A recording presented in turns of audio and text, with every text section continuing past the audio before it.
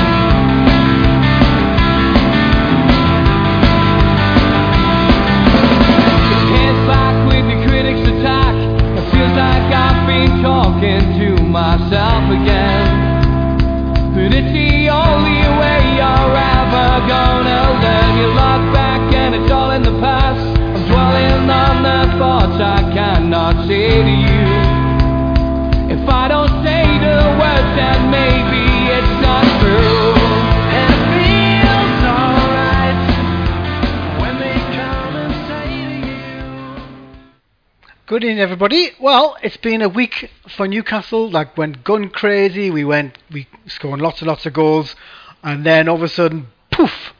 In a New York minute, we go down to Wolves. So you can catch us tonight on www.toontalk.co.uk, or you can call directly in the show on 191 538 9781, or you can get us on www.novaradio.co.uk and also on Google Play and iTunes as well. So we're going to be available everywhere, even after the show as well. My main guest tonight is Tom Barkley. He's actually in the studio. My co-host this evening is, as usual, Neil Mitchell, who's calling from Dubai. Good evening, Neil. How are you? I'm good, mate. How are you? Not too bad. A little word of warning, I've been drinking red pop this evening and it's starting to show. So well, we've got the red Sun and fan Keith coming on around 6:40, so I'm sure he'll have a few things to say on his reds. But so obviously, is it still hot as hell there as usual? Yeah, and humid. The humidity's turned back up, so it's just 9:05, and it's well, my phone's saying it's 34, but feels like 40, and it feels all of that. And it's about 50% humidity at the minute. Oh, we're getting close to where it's going to start to tail off, and yeah, I've had a couple of days when I've been able to get the hood down on the car, and it's been very pleasant indeed. So, it's coming. We always look forward to the winter here because it gets very pleasant. Yeah, I can imagine. Well, as I just said, we've got Tom Barkley, who's making his debut on Toon Talk this evening. Good evening, Tom. Hiya, how you doing? I'm all right. How are you? Yeah, very good, thanks. Good to be on. Thanks very much for having me. No problem. Obviously, Tom is a football reporter at The Sun. If you're a muppet to him, he'll block you. He's a very nice chap. He's called in on time, which sometimes doesn't happen. So his first time on Toon Talk. So tell me, were you surprised when Rafa the Gaffer, the Raffulation that's going on with Newcastle United? Were you surprised that he actually not that he came, but he stayed on at the end of the season? Surprised by it all, really. That he came in the first place and that he stayed on. I mean, this is a man that's obviously won the Champions League and managed some of the biggest clubs in the world and some of the biggest players. I mean, you've all heard this all before, but just stating my opinion, I was still shocked that he stayed in the summer. I think it's very easy for a lot of managers and players to talk about the fans and to get them, to sort of play to them, saying how much they mean to them. And you see sometimes players kissing badges, and next week they're off. But it generally did feel like the sort of emotion and the good feeling that the Toon Army had towards the end of last season towards Rafa Benitez really did have a big impact in it. Having said that, I do really think if a big Premier League team had come in for him or someone across the world, I would have thought he would have left, and that just didn't happen. But I think the fact that the Toon Army had such an impact on him personally made that decision a lot easier for him to stay. Yeah, the one thing I think most people were worried about when we did obviously get relegated, that you kept on hearing links with Everton. And it seemed to get quite interesting because obviously his family live in Merseyside still, and I think that was the only thing that worried me. But you're right, when it comes to the fans, I was in Australia when the the last game of the season, and the plans obviously were afoot to make sure that to pull on his heartstrings for him to stay. And I think once he had arrived there, for me it was always 70-30 that he would stay. But the fact that he's been given a carte blanche by the owner, did that surprise you? Because obviously every manager and his granny that had been with Newcastle was always told it's the Mike Ashley way or the highway. Yeah, but then if you think about the managers that were in place before, I don't think any of them really had the sort of standing in the game that Benitez had. And I think Mike Ashley realised that if he was going to keep hold of Rafa, he was going to have to do something a little bit different than he has done in the past. I mean, I suppose Kevin Keegan back in the day has obviously we always call it sort of Messiah-like standing with the Newcastle fans, but obviously he left, and then you look at the sort of likes of Pardew when he came in, his standing in the game after leaving Southampton wasn't really what Benitez's was, and obviously I think he actually enhanced it at Newcastle. I know it didn't end well, but he did actually, think of where he came from, sort of reputation-wise, and then Houghton as well hadn't really managed before. He'd just been doing caretaker roles. So to have someone, to keep someone like Benitez, I think Ashley realised that he had to do something slightly different. And let's be honest, the Graham Carr model wasn't working. The amount of French players in particular and foreign signings that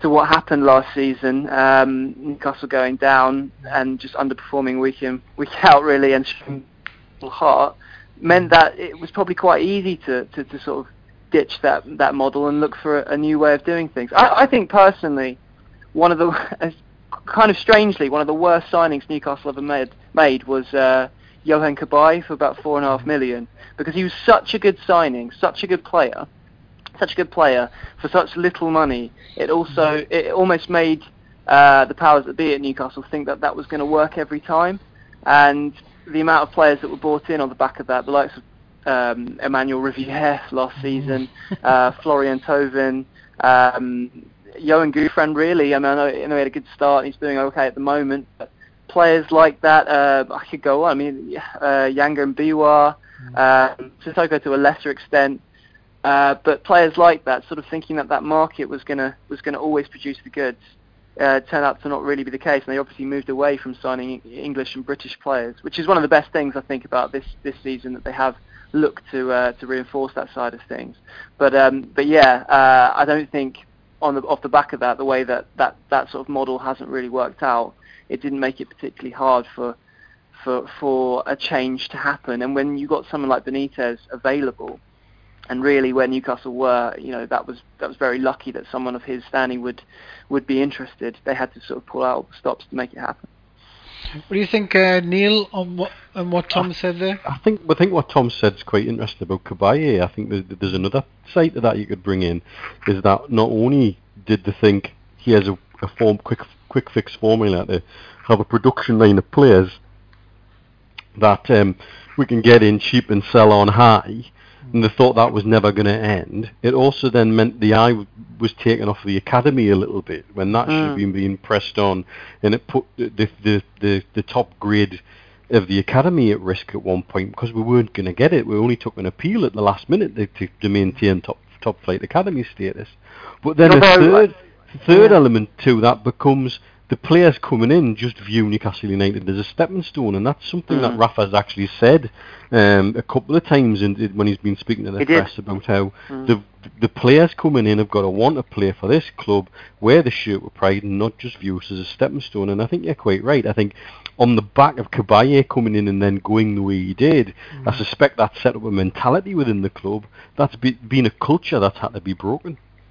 Yeah, I think it's actually funny enough that you talk about the academy situation, and you're right, they did sort of put the academy status in jeopardy. Although if you remember that Europa League season, the season after they finished fifth, and they only brought in, I think it was Vernon Anita was the major signing, and the players like Gael Bigaramana, and other sort of young players. I think Curtis Good was signed then as well, and they really put their faith in young players that season. So, which was the wrong thing to do, because obviously you're pitching in very, very inexperienced players, most of whom have gone on to not really hit the heights of even where Newcastle in the Championship. I mean, players like James Tavernier obviously playing well for Rangers, but I'm not sure the Scottish Premier League is nowhere near the Championship in my eyes. And then Haris Vukic, players like, he has had his injury problems, but he's dropped down again. So actually, ironically, there was that time where they were trying to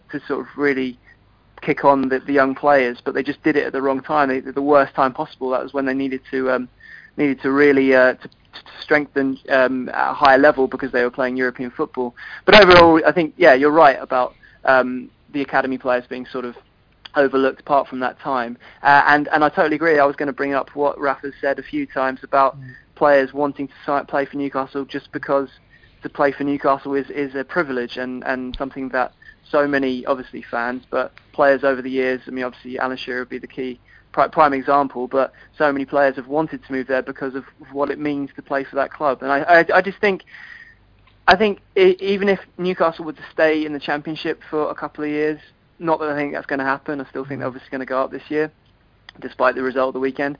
I think the fans would probably take that with the passion that's come back to the club and having players who want to be there, rather than what they saw in the last few years of players signing just because they know it's a way of getting into England, a club where they're going to know a lot of their other French-speaking players. They know from the outset, and this is, don't blame those players. The club probably have told them, I would have thought, this is only my opinion, but the club would have told them, look, you can't sign for this club, do well, and then, you've looked at other players who've moved on, the likes of Cabaye when he went to Paris Saint-Germain, and obviously Sissoko recently, but there is an opportunity there to sort of enhance your career at a bigger club. And I don't think that just doesn't sit well with Newcastle fans. It doesn't sit well with any fans of any club, but some fans are a little bit more sort of okay with that. They realise they're standing in the game. But with Newcastle, I mean, come on, it's Newcastle, 50,000 fans every week.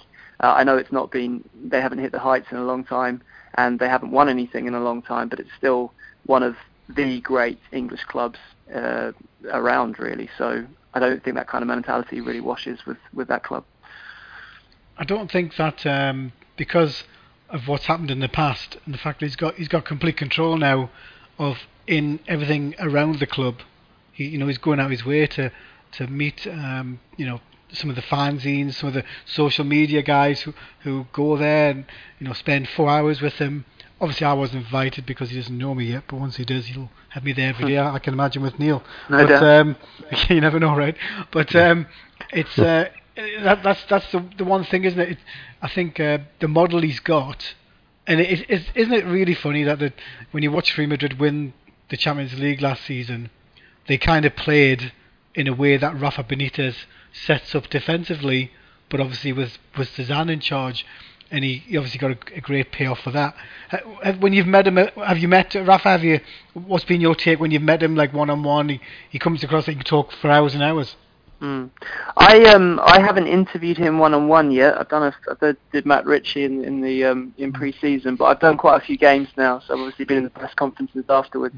And I think after the QPR game, the main line from most of the reports was, after effectively a perfect performance, Rafa insisting that they can get better. That was my question in the press conference, saying, how can it get better than this? And obviously, knowing he was not going to say, this is as good as it gets, because you don't say that a few games into the season, because you can only go downhill from there. But he's interesting in press conferences. He's obviously done this for such a long time in so many different countries.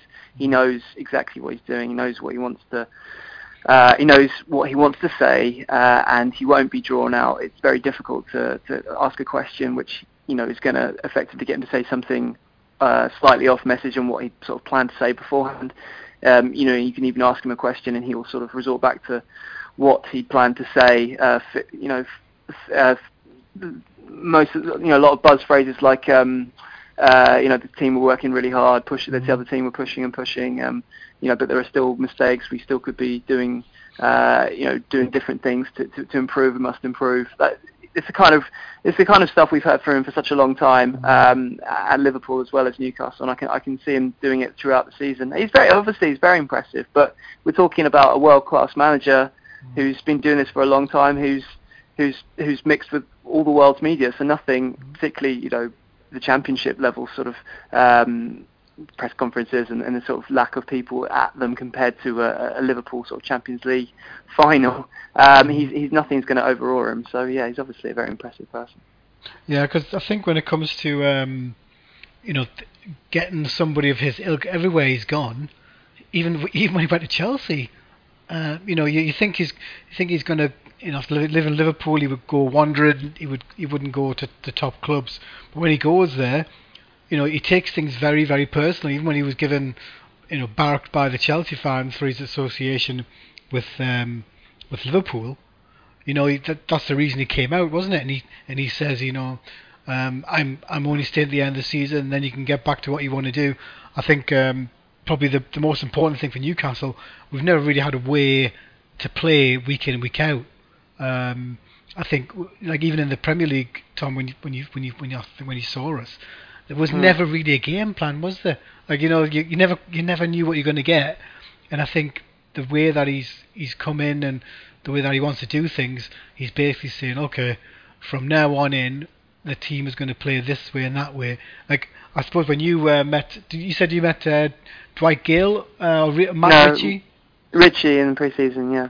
What was your thoughts on him? Because he seems to be a bit of a favourite with Newcastle. And he gets that byline, puts it in, and there's trouble for the defenders. And as well, obviously he's affected Scotland, the national team as well. Well, I've interviewed Richie a few times, going way back to the first year I got this particular role of the Football League reporter. I interviewed him at Bournemouth when most people probably didn't know much about him or Bournemouth. It was quite early on in that season. They ended up winning the league. And I spoke to him for ages, really, and we talked about lots of different things. By his own admission, he's not the most. I think he described himself as quite boring when I was sort of asking about what he likes to do outside of the game. He's a big. I know he likes his cycling, but he's just one of those dedicated professionals who I still am very surprised that Newcastle managed to get him. I'm not saying that Bournemouth are a bigger club than Newcastle. Obviously, size of the club, the history, the fans. Newcastle are a bigger club in the sort of spectrum of English football, but in the sheer sort of sense of dropping down from the Premier League to the Championship when he's worked so hard to finally get to the Premier League. I thought he did pretty well with Bournemouth last year. Particularly at the start when he scored. I think it was Sunderland where he scored that wonder goal. So I suppose he got a 5-year contract, so that was. That had something to do with it, but nonetheless, yeah, for me, the best signing of any EFL club, as we call it now, in the summer. He's just the kind of player who Newcastle have been crying out for. I think look at someone like Sissoko, one of the most frustrating players you can ever watch, because we all saw him in the Euros final, and he was just outstanding. No one ever denies his quality. He's got fantastic quality, and to be honest, I expect it probably to happen more from him at Tottenham with better players than it has at Newcastle. But the amount of times he went missing last season and just didn't really show any fight, which is what the team lacked. The team didn't lack quality, although it could have done with more goals, and obviously struggled at the back. But in terms of technical ability, it didn't. It had enough quality in that sense, but it lacked heart, it lacked fight, and I think Sissoko was almost a symbol of that, whereas Ritchie is almost the opposite. Every week he'll work really, really hard, but it's not just that. The sort of output you'll get from him. The season when Bournemouth went up, he didn't win Player of the Year, but he should have done. Definitely was in my mind. I think Patrick Bamford won it in the end. But he had 15 goals, 18 assists. I mean, just those sheer numbers alone just shows you what you're getting in a player like that. But it's just his level of consistency. He's exactly what Newcastle need. They need consistent performers. And when I went to interview him before the season started, I personally think Newcastle are going to win this league, and I think they'll do it quite comfortably. But obviously, a lot of people were saying that, and he was saying, "Look, yes, obviously, promotion is the target, but it's going to be difficult. It's going to be a lot harder than people think." So he's also got that sort of he's got an experienced and from his time in the Football League, but also he's got quite a canny head on him. He knows he understands the situation that Newcastle find themselves in. He realises that they're going to be there to be shot at by every club. They've got a better squad than everybody else, really. But as we saw at the weekend, every time anyone comes to St James's Park, it's a cliche, but it is like an funnel for them. So not going to have it all their own way. And to have someone like that, to have someone who's a realist as well as having genuine quality and consistency makes them the perfect signing they could have made. What's your take on Neil? Total contrast to Sissoko, really, isn't it? It's someone who's got all the drive and desire and the professionalism to make the most of the ability he has and probably perform above the level of the ability he has in relative terms. Whereas you see Sissoko, I watched a little of Tottenham Sunderland yesterday to see the Moussa Sissoko there. I'm thinking, yep, well, 30 million, thanks, that's great. Because we've seen that, you talk about the team that got relegated lacking that drive, that passion. That they certainly weren't short of quality. I find it interesting to find Daryl Janmaat making his mouth go in the papers today, telling me why we got relegated. Well, I'll tell you why, Daryl, because we didn't play well enough. We lost a lot of games, many of which you played, and some of which you made yourself unavailable for by getting yourself sent off. So don't tell us why we got relegated. We think we know fine well. And I think that, again, that's part of the culture that sort of permeated through the club. And that having pros like Richie around will change. And I suspect Rafa's been signing players as much on character as ability. Looking at the whole package when you look at some of the signings he's made. I find it interesting as well that the Bournemouth fans seem to be up in arms when Richie left. It really wasn't happening at all. Yeah, character. That's a key point. Because I think most objective people would probably say Sissoko on his day. Well, clearly, I don't ever think Matt Ritchie would get to a Euros final and perform like that. Sissoko's clearly, on talent, is the better player, but it doesn't matter if they don't show it. And if you're not going to play well, you've got to at least show some passion and some drive. And that's what you know with Richie, that he will definitely, that comes as a bare minimum, but also he will have a far more consistent level than, much better to have someone who performs at 7 out of 10 all season long than someone who gives you a 9 out of 10 once and a 4 out of 10, sort of half the season, I would say. Yeah. No, agreed. I mean, I think it's very, very significant to compare the two together in that way. And when you look at what Richie's come in and done so far, and you can see there's more to come. I think he gets a good, consistent run in that team. I suspect anybody who's playing in front of him or alongside him is going to be saying, "Yeah, get the ball." And I mean that the ball he made, the pass he made for Perez. For Perez, yeah. I mean that's a quality ball. And that's the kind of early ball we've been crying out for, that Sissoko just would deliver on occasion. And I think that's the recurrent frustration with Sissoko from the Newcastle United supporters' point of view. Wasn't that we thought he was rubbish? Quite the opposite. We knew how good he could be because we've seen it in all too little flashes. And you'd get one of those flashes and you think, great, this is the player we want, and he wouldn't appear again for another 5 games. And that's what drove us mad about him. Not because we think he's rubbish per se. In fact, it's quite the opposite. We're quite angry because we know he's got all the talent in the world if he wants. That debut where he beasted Ashley Cole. Absolutely beasted the lad. Tore him to shreds. At the time when he was a full international and nobody could shift him from left fullback. And everybody's like, who on earth is this that we've signed? And we just didn't see enough of that, and that's what frustrated the life out of us with him. Not that we think he's a rubbish player. Yeah, that's completely spot on. That's just that was his main issue, and good luck to him at Tottenham. I think he is one of those players who will play better with better players. I mean, a lot of players say that, but a lot of people say that about lots of different players. But some people freeze when they go to a higher level, and let's be honest. I'm not saying, again, historically or size of club, that Tottenham are a bigger club than Newcastle, but they, in terms of quality of players, no one's saying that they're not. They're obviously on another level. But I don't think, when it comes down to it, Newcastle fans are going to miss Moussa Sissoko, and they'll much rather have the 30 million to spend on more players. If they can get 3 Richies out of him, then that won't really be a problem at all, really, for them. Yeah, the interesting thing I found was you could tell, even though we lost on Saturday, even the press conference I saw of Rafa Benitez, it's definitely hurt him, because he's come up with a quote, you'd rather be the thing of the mouse. I saw it tonight. I was trying to understand. I understand what he's coming from, because he wants Newcastle to play with passion, to play with a to get past all the teams that are in their wake. But I think with anything, it takes time, and like his philosophy at Liverpool and the other clubs he's gone to, he comes across that he's a man that once he has something in his mind and the way he wants to play the game, he definitely wants you to buy into it. I think probably with Cabaye and Sissoko, they had a private arrangement with Mike Ashley, who they probably went directly to, considering that obviously Rafa came in late last season.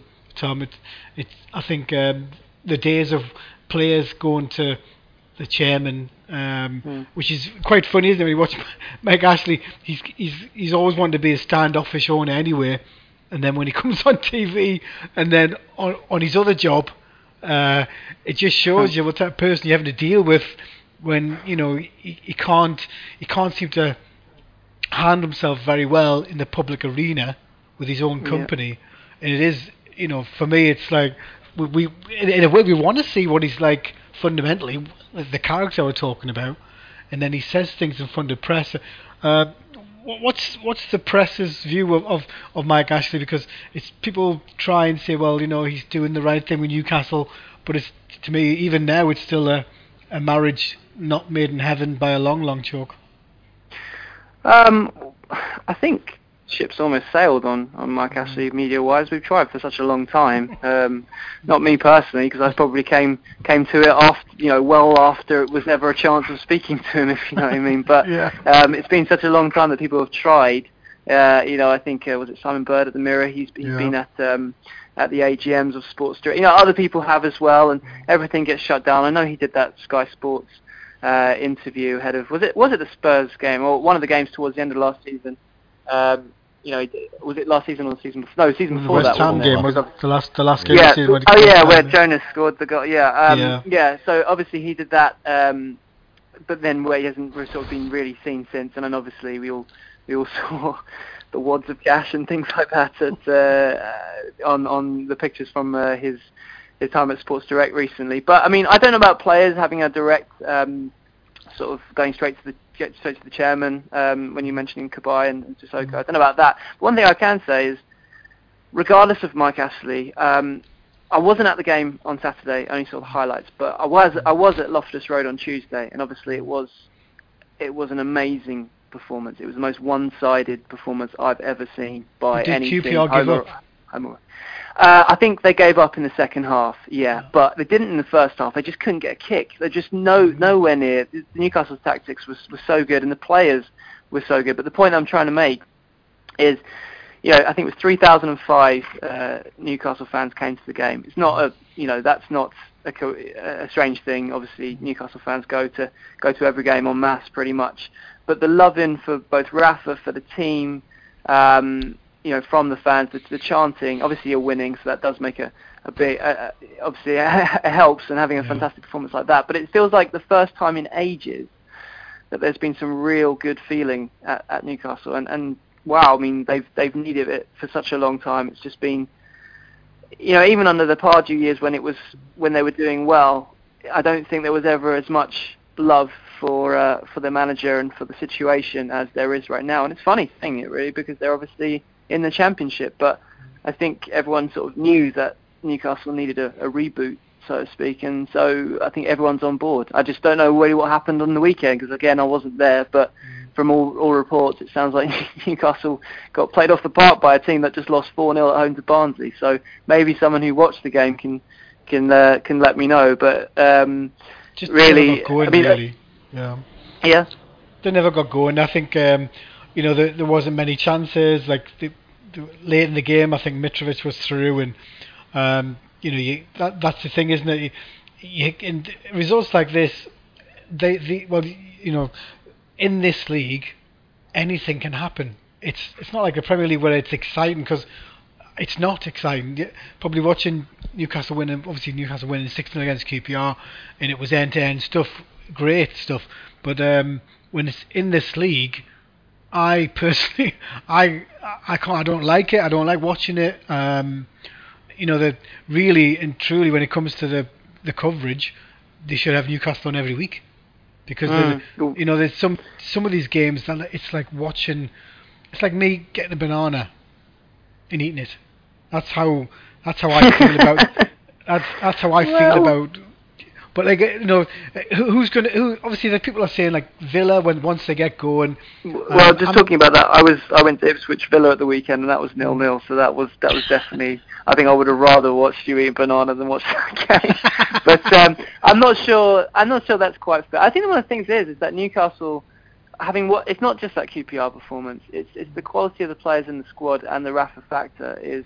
I know they're not going to win every game, but I think compared to your average championship season, kind of like when they were back in the division last time round, but I really do expect them to start running away with it. I think what's going to happen though, obviously the team are going to take a while to completely gel, but I think away from home they'll be stronger for a while than maybe at home. I interviewed a player called Aaron Moy, plays for Huddersfield, an Aussie guy who he scored a cracker against Leeds the other day.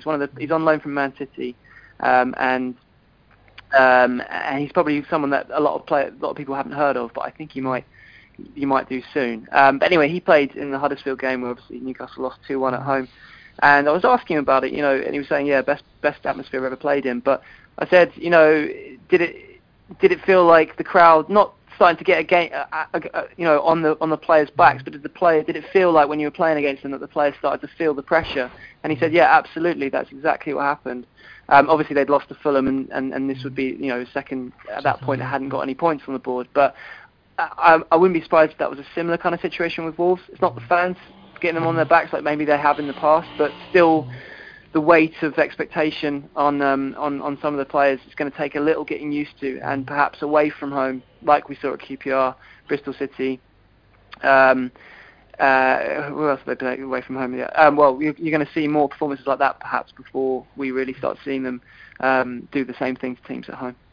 Yeah, I was going to get on to the fact that brings me nicely to that, but when it comes to the rotation, all Newcastle fans that I know and on social media, what's your thoughts on it, Neil, as well? Obviously, Tom can answer it first, but when it comes to rotation, I'm on board with it, but I think when the problem is the one player who in that team gets obviously more sticks than anybody is Paul Dummett, but he's not a left back, and you can almost sense that when Lazar is up and running, and what's the other guy's name? Gamage, or I can't remember his name. Gamez. Yeah, Gamez. Yeah, he. You can imagine that. This is the trouble. Is it too much rotation? That could be a problem going forward. Tom, then Neil. I think it's one of those easy things for both the media and for fans to point out when it goes wrong. I would say, having watched Burnley last year a lot, they are a club that stuck with the same team pretty much every week, and that continuity really paid off. I think they lost in the Championship this season. Obviously they've lost this season, but they lost on Boxing Day and they stayed unbeaten for the rest of the season. Obviously you can't play the same team every week because there's so many matches, but it really worked for them. And then you look at a club like Derby, they've got so many players. They've just got too many players. They've got too many good players, and none of their players can get sort of any continuity because they keep changing it every week. But it doesn't mean that sort of changing it doesn't work. I just think, as I said, I think it's an easy thing when it goes wrong to sort of point at. With Paul Dummett, that's an interesting one because obviously I'm not a Geordie, as you can tell, and being an impartial observer, I wouldn't really sort of look at him and think there's the problem. He's just, and you wouldn't normally with a fullback anyway. I'd be more inclined to Vernonita playing out of position at fullback. I do wonder if someone like Dummett, just because he's come through the ranks, which normally most fans would find, but actually often the way it works is they hit when they're not playing in the first team. Championing the youth team players because everyone likes a good youth team player to come through.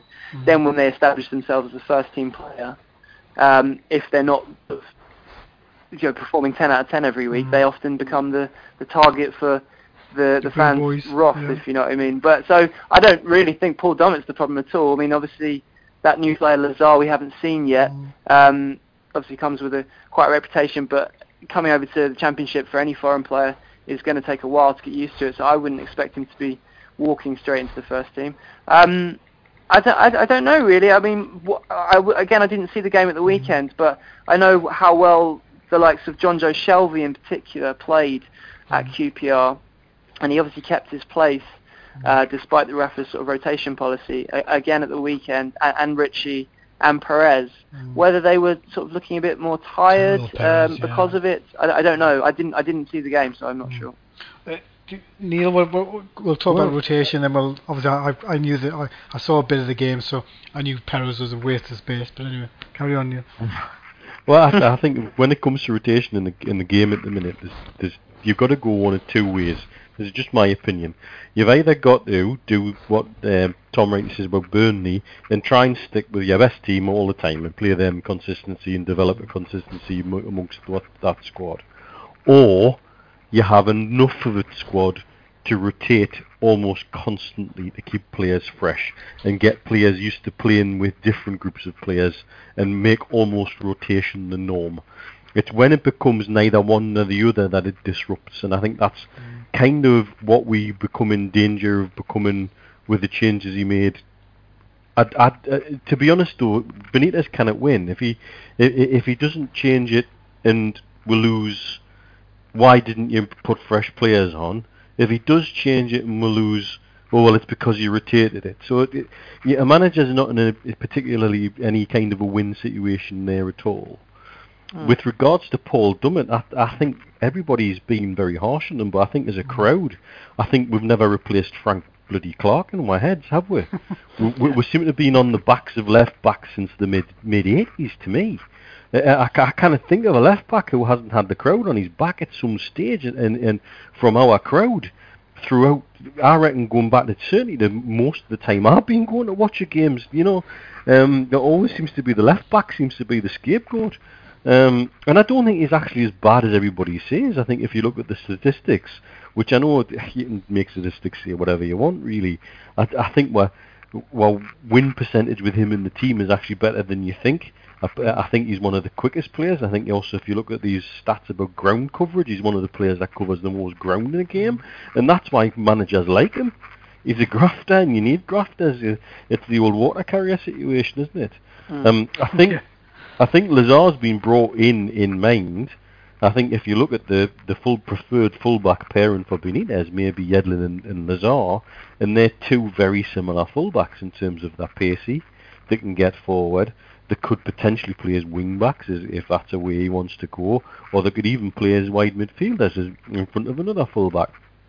So I think that's the way I suspect in the long term he wants to set up. And they're the two he has in mind to be his right and left back combination eventually. But again, as Tom rightly says, you're sticking a young, I think he's Moroccan, isn't he, lad, in at left full back in your classic wet Wednesday night at Huddersfield or what have you. It's not necessarily. It's certainly not the Casbah. That's for bloody sure. And some of them will sink and some of them will swim, and they've got to be brought in gently. At least Yedlin has an experience of the English game per se, but he's coming in from Palermo, which I know. Okay, he's coming in terms of the tackling can be a bit tasty in the Italian league, but it is not the same. It's very much not the same in terms of physicality either. And I wouldn't underestimate the use of Paul Dummett in the squad as it is. I think we seem to have this thing about left backs at Newcastle United, and I find it quite puzzling. I just think, as I said, as an impartial observer, and I do watch them a lot. I mean, I've seen them 3 times already. Haven't watched them at St James's yet, but I saw the Fulham game, Bristol City I went to, and QPR. I'll be up at the Norwich game. I'm watching Villa as well, the Saturday games. So I'm watching them a lot. I just, to say Paul Dommett's the problem, I'd just be like, wow, I haven't even noticed him. Perhaps he's not standing out. But yeah, he was attacked. I think on social media, a lot of people, because he was getting the ball, he's out wide and he was taking an extra touch, and he was getting a bit of stick because but he's not a left back, and that's the thing, isn't it? I think with the fact that we want to use as much pace as possible, you'll always get 100% from Paul Dummett. I think the issue is always going to be because he's been put in there. Let's be honest, right? The biggest pleb in the world, in Alan Pardew, he tried to buy him back for $5 million after calling him names. After calling him names, saying, the one player we wanted to get at was Paul Dummett when we got hammered 5-1 at Palace last season. So, he's obviously, that's the thing. With Paul Dummett, you'll get 110%. That's the great thing about it. That's why I like him. And he does get too much stick, but social media, he gets destroyed. To be honest. Yeah, I'd agree that. I think he probably is more of a centre back, but can't see how he's ever going to get a game there now after the signings that they've made at centre back. So I think he will be definitely more of a left back. Just looking at the team, my sort of, I suppose, analysis of what I've seen so far, I think Richie is a much better on the right wing than a left winger. Even though he's left-footed, he's always been very good out there. Although having said that, he was very good against QPR, and you obviously mentioned that fantastic cross he put in for Perez's first. And don't forget the goal that Mitrovic set up for Shelvey all started from a very quick thinking throw from Richie as well. But Richie really had a great combination in the Championship, at least, with a guy called Simon Francis, who really is a right back, but been playing a lot of centre back for Bournemouth in the Premier League. So I think that's a sort of, that kind of goes against the sort of rotation argument. Is what I really liked about Richie and Francis is they had an almost telepathic combination down that right flank for Bournemouth. And actually Bournemouth are a bit like Burnley as well. They very rarely rotated, at least in the Championship. Had a lot of sort of partnerships all over the pitch, which is obviously over the years, Neville and Beckham being prime example, that often works. And you won't get that with this rotation. But I think it's a really good point that Neil makes about you either do one or the other, and if they are used to being rotated every week, then they can't, then that's what they'll get used to, and you can't really use that anymore as a sort of as a problem every time they lose. I think Shelvey is starting to look like the player that we all know he could be with obviously 6 caps for England. I would say, celebrating like he's the the best player in the world after scoring at QPR in the Championship. I think he needs to do a little bit more than that before we start, getting completely on side with him again, as fans and also the media hoping, the best English players sort of produce the best that they can. I think Ayoze Perez is still a bit of a problem for Rafa Benitez, because I think he's one of the most talented players in that squad, but he doesn't really have a position. I actually thought he was fantastic at QPR, but it seems that Rafa, despite having 4 strikers, wants to play with 1 centre forward. I'm sure that will change, and at times in QPR, against QPR, Mitrovic and Perez did kind of play 2 up front, but in the main he was playing, I suppose, in the number 10 position. But I think from what I've seen again so far, I have only watched away games, to be fair, but that the Army sort of fits that role a bit better than Perez does, and I just think I'm just not really sure how he's going to fit in long term. But then if it's a rotation and it's a different team every week, all players will fit in at some point, I suppose. I love the signing of Diarmi in particular, and I suppose Daryl Murphy, not that we've seen him. A lot of Newcastle fans won't know much about him. They'll probably on paper think 33-year-old. I read 3 million, which to be honest would be quite a lot of money, I would have thought. But what I thought Newcastle really lacked at Fulham was physicality up top. They really, really lacked it. They might have been unlucky not to get a penalty or 2.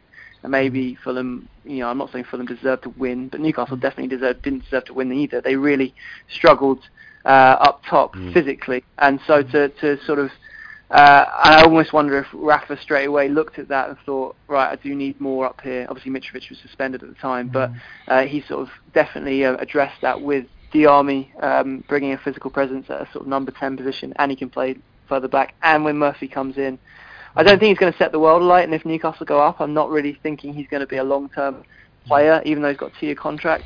Yeah. But I still think he could be a very, very useful signing for them, particularly when Mitrovic will no doubt get suspended at some point this season. Yeah, exactly. Well, it's been a pleasure having you on. I know it's your day off today, Tom, but you've been an absolute diamond. We'll get you on again. I'll talk to you more anyway when the show's ended. I'll send you a message. But you've been perfection, and I'll pin this as well, and you'll see me promoting the fact that you've been on tonight. But you've been an absolute pleasure, and thanks very much. I appreciate it. Thanks, Tom. All good. Thanks very much. Cheers. Cheers now. Bye now. Bye. Great, eh? Great. Back when you get the journals on and let them run with it. It's great, man. Yes, that's fantastic. Well, we've got to bring in my next guest, who hasn't been on for a while. It's Susan Snowden, Newcastle United fan. Always brings the funny, does Susan. Hi, Susan. How are you? Hi, darling. How are you? I'm all right. Not too bad. Neil's in the studio as well. So tell me, rotation, or no rotation? I think Dummett needs to rotate and walk straight over the Tyne Bridge, straight to Stadium of Light. You know how much I loved Williamson. I didn't think I could hate anybody as much as Paul Dummett. Him and Diarmi, I couldn't watch the game, Andrew, for watching those two plunkers on Saturday. I was honestly, I think, how the hell have they got a job? But anyway, they ruined the game. The thing is, that's a problem, isn't it? It's you could tell even the commentary that it was we didn't do anything really. They just seemed to have a game plan, and I've never been a fan. Every time Newcastle play Wolves, we never really do that well anyway. The fact that they've been taken over by obviously they've got a foreign owner. They bought in a few players. They haven't bought that many in, but it's every time the Newcastle are going to rock up at St James's Park, it's never going to be a walkover. It's always they're always going to give everything, and the fact that but it was funny, wasn't it? We go to QPR, play like world beaters, Susan, and then we come back there, and it's a nice sunny day, and everybody's happy Larry, and then we don't create anything, and you would think that you would make changes straight away. I think he hasn't brought Murphy in yet, but we're playing tomorrow night, Susan, are we? So it's going to be. Well, they'll turn up tomorrow night. I mean, it just seemed like they were in a pack of wolves. They were like going forward in 10, coming back in 10, and we were just passing to Richie, running down the side. And every time they got the ball, we got the ball. We were just doing the same. We didn't change the play to match with with the way that they were playing. And honestly, that Diarmi is just like an overweight shoulder. He was just jogging up that pitch like an injured donkey. And I thought, I cannot see him setting the world on fire. Between him and Dummett, honestly, I've been in a right settle until the day. So the thing is, what was the criticism of Dummett? What I've just said, he got when he gets the ball, he doesn't really. He doesn't want it. He took a touch. Or no. It just seems like he hovers about like an injured donkey. He gets the ball, he passes it away, and then there was a couple of occasions, because I was glaring at him, you could see the fire coming out my eyes. He passed the ball, and then they passed it back, and he wasn't even ready for it. It was just like, get it off my shoe, get it away. Oh, there's the ball coming back. What do? Oh, kick it out to the side. That's all he does. He's an absolute knacker, first class. And I would tell him if I could bear to see him. But I just feel that Diarmi up front or wherever he was, and him at the back, and nobody changing. I don't know if they should have thought to change the play, or the manager should have changed it. But it was just like on auto repeat every time they got the ball. they were just going the same way and doing the same thing, and I thought, this is a waste of time. So I'm not going tomorrow night. First time in 40 years I'm not going to a cup game tomorrow. Well, why should I? Do you know what I mean? I just thought... It is hard to watch, isn't it? It is. I think when that's the thing, it's, you know, you're getting 50,000 going there on average, and I've said it from day one to Neil, it's going to be an absolute grind, and the fact, you know, you've got to go there and watch, you know, because it's a very, very substantial drop in quality of play, and I'm surprised. And obviously Dummett played so bad because, you know, he's used to playing there, isn't he? You know, he's been, let's be honest, he's playing every single week. So the fact that they're under pressure, well, they are going to be under pressure because teams are going to go either do one thing, they'll wait, or they'll stay, or they'll put 10 men behind the ball. Well, the wait. 3 times will the wait. But I think this league is fast league, like the Premiership is a slower league, and you've got a lot of fast players, and, you know, we've got a lot of slow little donkeys. I mean, I was a bit disappointed when Anita went off, because he put his pennies worth in. He was up and down the pitch. But at the end of the day, it's one game. You cannot go out every day and play good. You know what I mean? But as I work at the job centre, I'm out there looking for players now, trying to recruit. You know, the one player I'm surprised nobody's gone for, especially in that league, is Adebayor. Because we've got Murphy, we've got Mitrovic, a short-term measure to the end of the season. At least bring somebody in that can, you know, work, you know, even for half an hour a game, just to see what he's like. What was your considering how well we played on Tuesday? What surprised you with the team and how they started the game? Because it didn't seem like they had any pressure on them whatsoever. Well, the thing is, when you've watched the Premiership, you get to know, you know, the teams and how they play and the players and their style. We're seeing a lot of players and teams that we haven't saw. Do you know what I mean? So you don't know what's coming at you, really. That's the thing. And it just seems like we didn't have a plan B, which is a shame. Do you know what I mean? But I hope they wouldn't get the massage today. I hope they were getting a good whipping. And I would have sat Dummett down in front of the telly and played it to him for 24 hours. Look how bad you are. Because it's not just about, honestly, it's not just about bringing people in. You've got to look at what we've got and think, what the hell they're doing? Do you know what I mean? I'd sit there and go, watch you. This has been this year, this has been last year.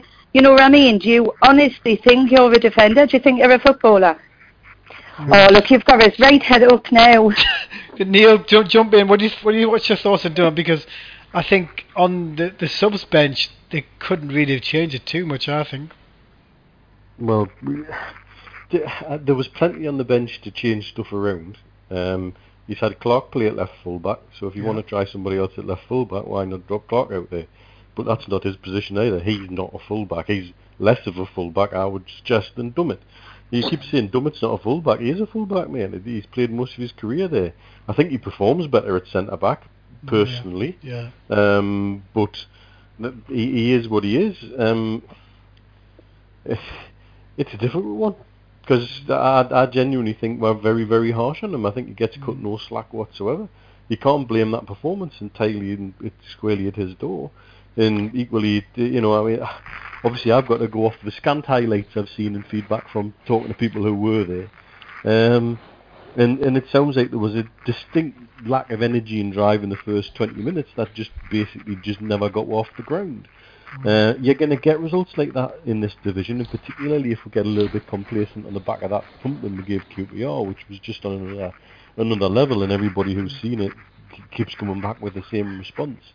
You know, and I think if anything else, what we've got to do is come out with this result and say, okay, we've got what backsides kicked in a little bit of a wake-up call with the first 2 games. This is the next wake-up call that we use, and we've got to turn that into a positive. There's loads of football to play yet. So we're getting very, very head up about something at such a stage in the season that actually results meant that we're not, it's not as if we're languishing at the bottom of the table or anything like that. We're still second. There's still points on the board, and there's plenty more to play for. Yeah, it's a long old season. I would have loved to have seen Susan get up there and lose her temper and shout at him properly. Well, I haven't said to his face, believe it. But I think, yes, I've been there 40 years, home and away. I'm used to, bad seasons, bad games, whatever.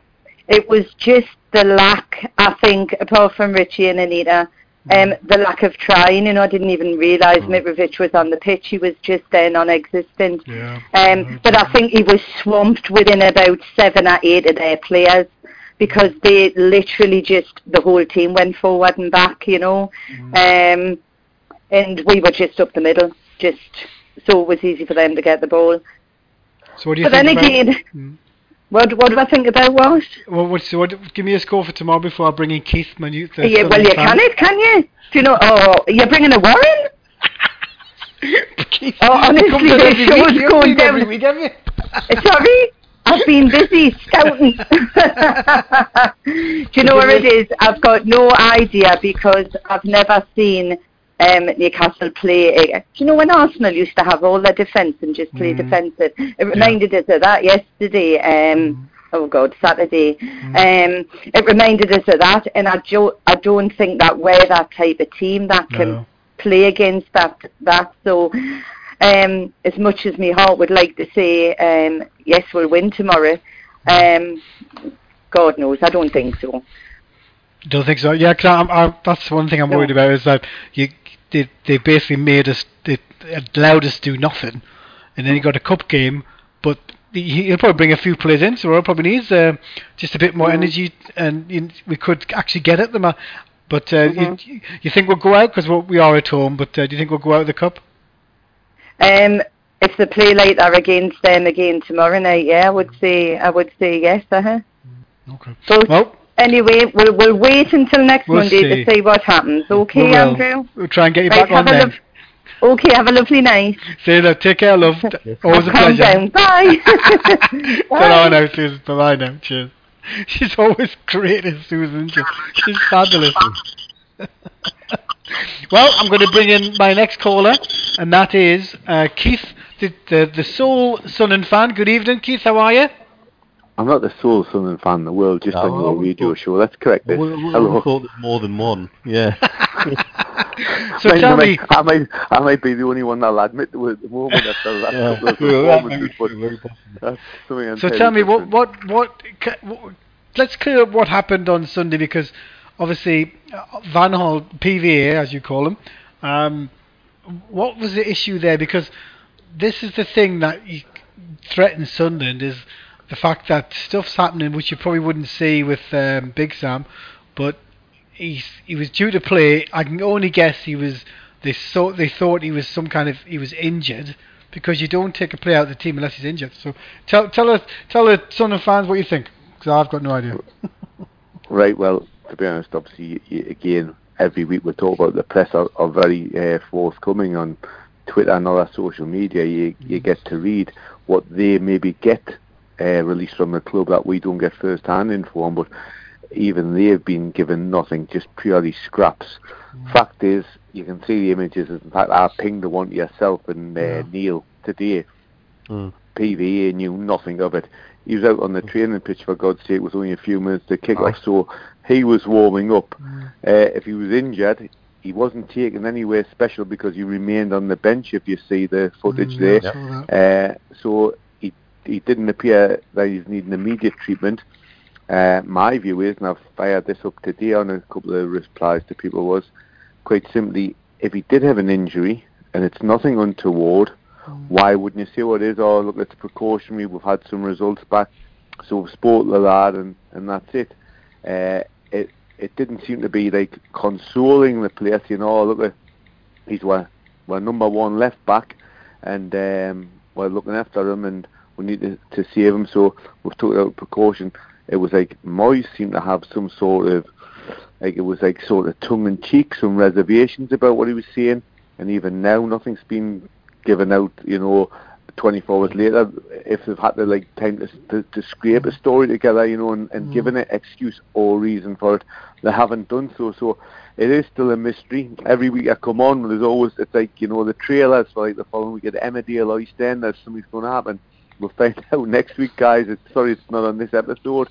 I just don't know what it was, because it just didn't look like on the cards, and there he was gone. He wasn't expecting it. He would know if he was injured. He wouldn't look so surprised if he was going to, like, you know, if he was a 50-50.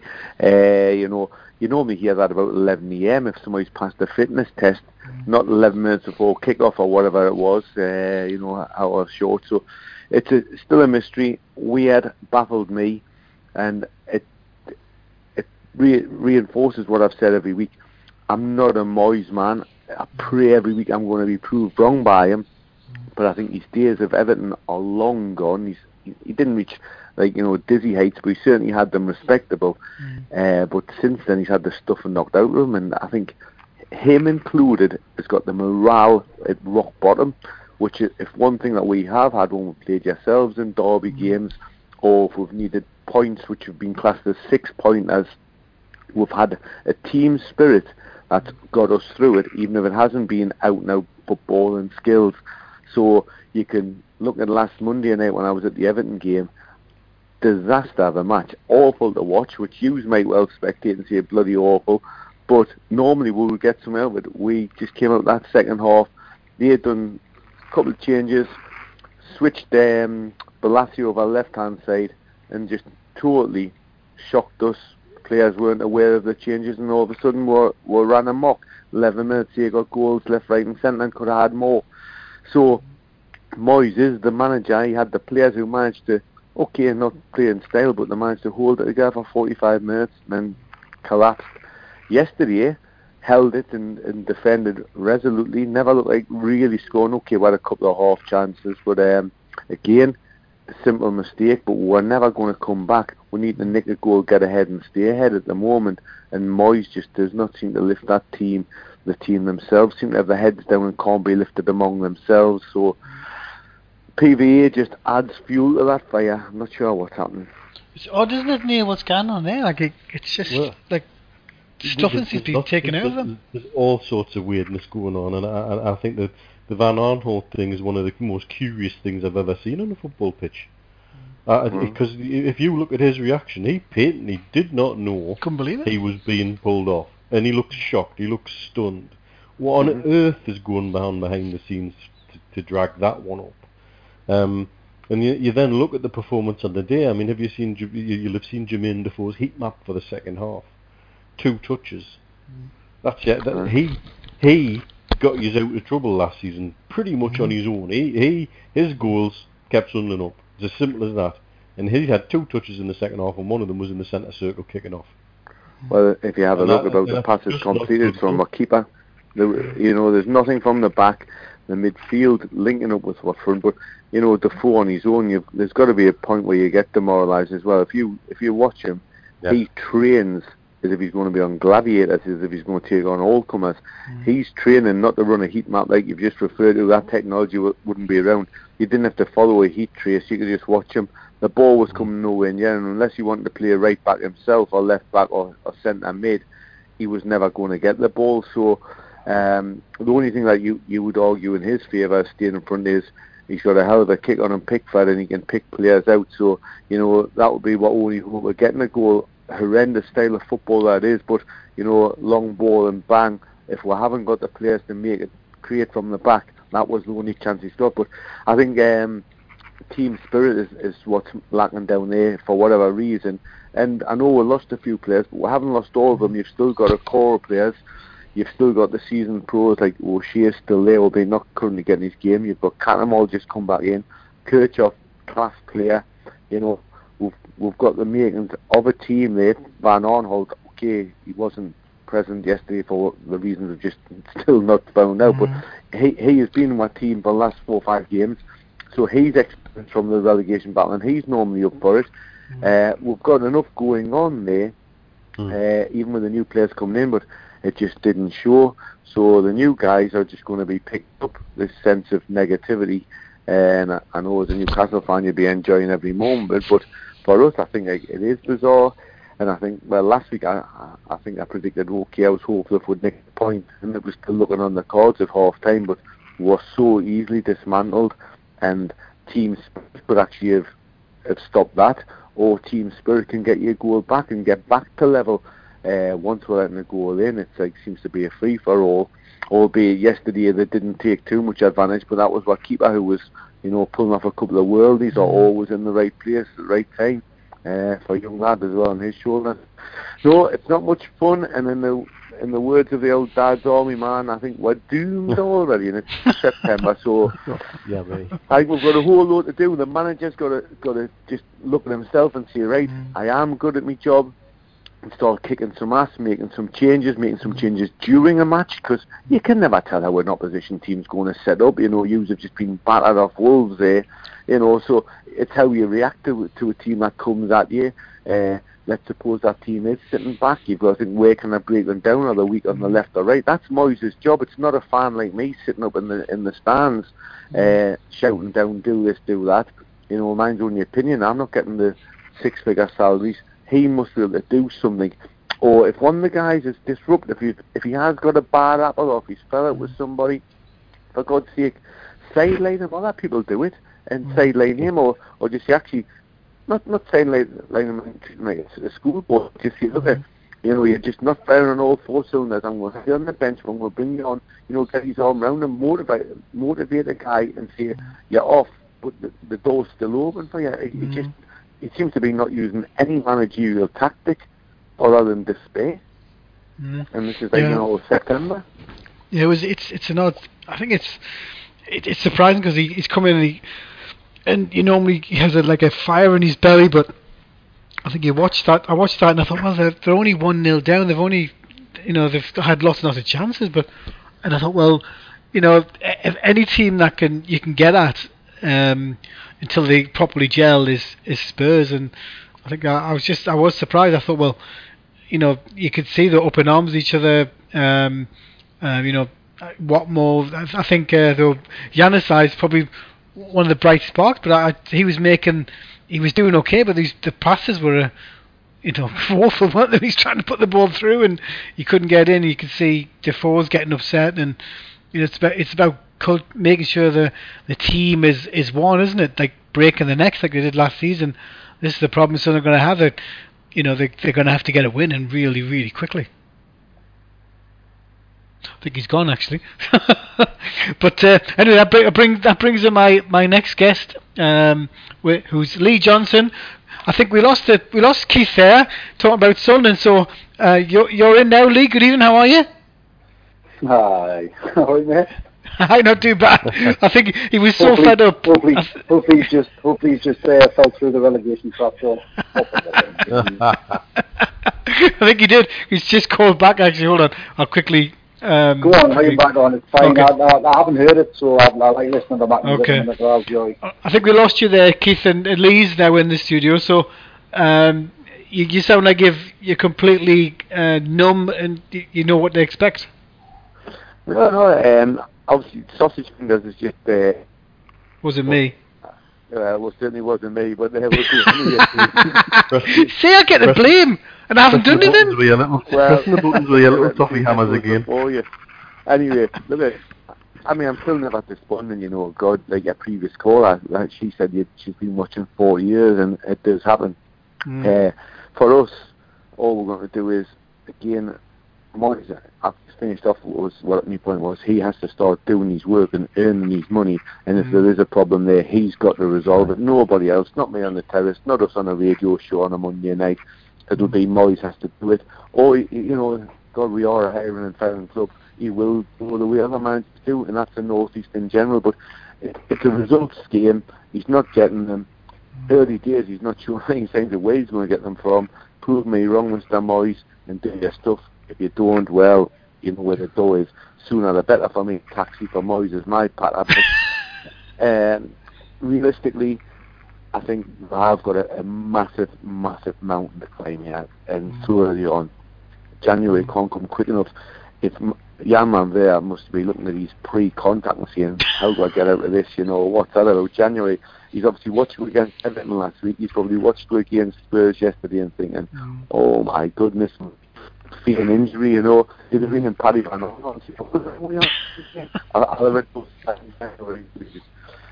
But things are bad. But on a lighter note, next week, if he is still injured, Patrick sits next to me in the match. So I say, Patrick, what's been happening with you? Have you been having get with the exclusive, please. Get with the exclusive, mate. That would be great. Who's coming? Who is it? I'll sit next to Van Arnold at the match. Oh, right, okay. Come on, Andrew, keep up. Joe Radio Show. I was listening. Right. Half listening.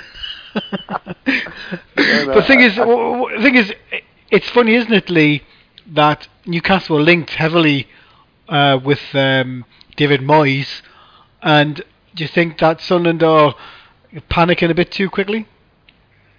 I think Moyes is a decent manager. I think he's been let down massively by the chairman in the summer. I think he's been. Yeah. I mean, obviously, mind you, I think the chairman's led a lot of managers down the last 4 to 5 years. Sunderland have been hovering in that kind of 17th position for the last 4 to 5 years, and I think I've seen someone describing him the other day as a pool that would just basically will not flush, and if Alice Shorts continues to run them as they are, they will eventually get flushed out of this league. I think we totally thoroughly deserved our relegation, and I think most fans admitted that, because Mike Ashley was basically ignoring the first team, getting on with his day-to-day businesses and making sure Sports Direct was doing well, and ultimately that cost us our Premier League status as far as I'm concerned, because I don't know how many flash bombs it took to go off in his head to realise that he had to obviously change his ways. I think he has now, but again, it's still a result of us being in the Championship. But if someone get relegated, I don't see a quick fix if they get relegated, mine, because I don't see a Rafa Benitez in their future. I really don't see somebody nailing their colours to the mast. I wouldn't be surprised, mind, if Mark Hughes gets the bullet by Stoke and he's Sunderland manager by the end of November. Yeah, that's a good one. Oh, Bruce again. Well, Steve Bruce, I hope so. No, I'd be delighted with Mark Hughes. I've actually mentioned him, and funny enough, when I see the mess that Moyes is in, I only gain a bit of comfort that somebody like Hughes, who actually rate and Stoke for him has lost the target being like long ball. He plays a decent game when he can, and he seems to attack players.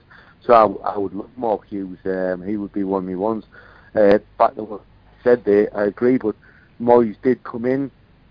He managed to recognise where we'd been the previous 4 years struggling and avoiding relegation. So he knew what the club was about. He knew what the chairman was about. He has, I'm pretty certain, I'd be amazed if he had 99.5% certainly spoke to Allardyce.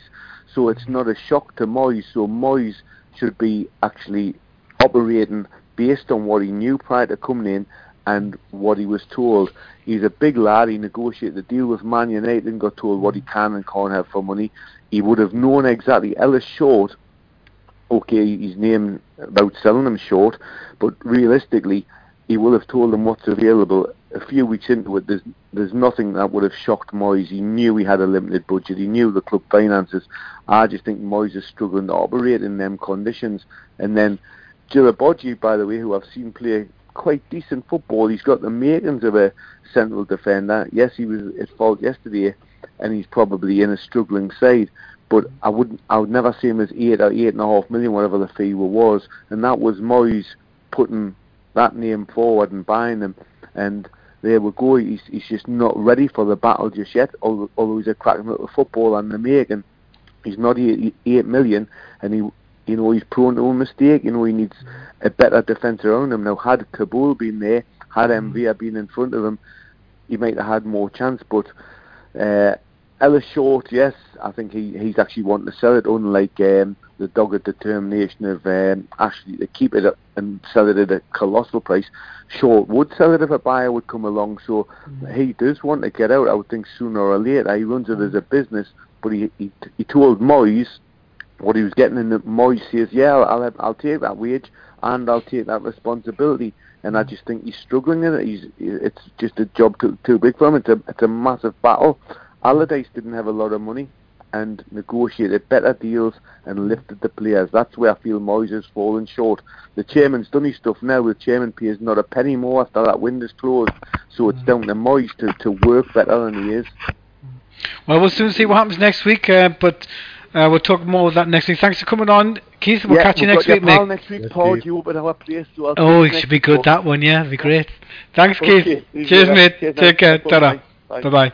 Bye. It's interesting, isn't it, Lee, with what's going on there, because it's Sunderland. But anyway, we'll get to Newcastle. So tell me what. Obviously, we had Susan on earlier, wanting to kill with a verbal lash Paul Dummett.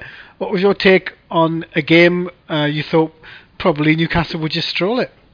You know what it is, Andrew? I never, ever, ever, ever, ever, I have to think Newcastle will just stroll it. Mm. Supported this club now for I don't know how many years. I never go to a match thinking we're going to just stroll it. I think there was a lot of people who went to the match and just thought we were going to stroll it. And I don't know if that kind of transmitted itself down to the players. Big thing that I like about the manager, I don't think he let them be complacent, and I would imagine he was absolutely furious after the game. But what could have went wrong on the day did go wrong. I mean, if you look at the two goals, one's an own goal, which Mbemba could have dealt with better. I've seen it back on the TV, and I thought he dealt with it really poorly. The second goal's totally avoidable. Perez just gets caught in his own half. 2 seconds later, the ball's in the back of our net. But I still thought going into the last 15 to 10 minutes of the game, if we got one, I thought we would have got a draw out of it. Mitrovic has a great chance. Keeper actually lies down and he just passes it. He just passed it straight at him. I mean, he could have done anything he wanted. He could have possibly tried to take it round and lift it over him and things like that. But what could have went wrong on the day did go wrong. I know a lot of people have been griping on about the crowd, etc. And I think it was poor. There was a guy behind me after about 10 minutes into them because we hadn't took the lead. That isn't going to happen. This, regardless of the way the results have been over the last couple of weeks, is going to be a tough league. Yep. I've heard people say we're probably going to be better away from St James's this season, but that was on the back of fans thinking, well, hold on, we're too expecting there. It's all right having a full house, which we did, 52,000, but we can make the game really uncomfortable for Wolves if we're right on their backs from moment one. And I think there needs to be a bit of realisation that teams are going to come to St James's. One, that certainly if they get the first goal, they're going to make it at that point incredibly difficult for you to try and break them down. And we didn't really have an answer. We didn't really create anything on Saturday apart from the Perez chance and the Mitrovic chance, which was via a mistake. So I think there needs to be some realism still. Of course, everyone got carried away after the QPR result and the fact we won 5 on the belt, but you've got to earn the right, and the players needed to earn the right on the day. We didn't do it. We lost the game. Am I confident that manager will get a response out of the players? Yes. Newcastle will be back on the Acker on Saturday night when we go to Villa. So, it might be a good reality check, just like after the first 2 games of the season, because some of the daft scorelines and predictions before this game on Saturday were absolutely, they were ridiculous. I would have took a 1-0 win, a scrappy 1-0 win. I'd take 39 scrappy 1-0 wins if it means we get promoted at the end of the season, because ultimately that's the goal. But everyone's got, as Benitez has kind of pointed out, everyone's got to stick together. It's a tough league. It's a tough ask. Playing 2 games pretty much a week all the way till Christmas. So, there is going to be speed bumps along the way, and he slowly but surely is trying to change the mentality of the club, where you aren't going to get these shock results in the Championship, but it takes time. People need to realise that. What was your thoughts on the fact that he made a remark tonight about the Newcastle should realise that they're the head of the tiger or the mouse, whatever it is, and people want to. You've got to run. It was kind of along the lines that you have to run before you can walk before you can run, and he's kind of trying. I think it was his way of getting over his anger of what happened at the weekend, because he obviously seemed pumped up. I thought on Sky Sports for giving his weekly chat before the game. Mm-hmm. Well, I would imagine he probably didn't see that coming on Saturday. No, probably not. He himself wouldn't have seen that come on Saturday. It actually started from pretty much the first moment. Again, like I said, the 2 goals were a mistake.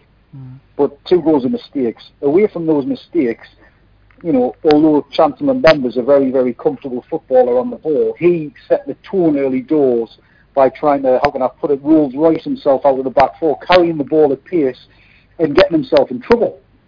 It happened pretty much in the first 5 minutes, and that seemed to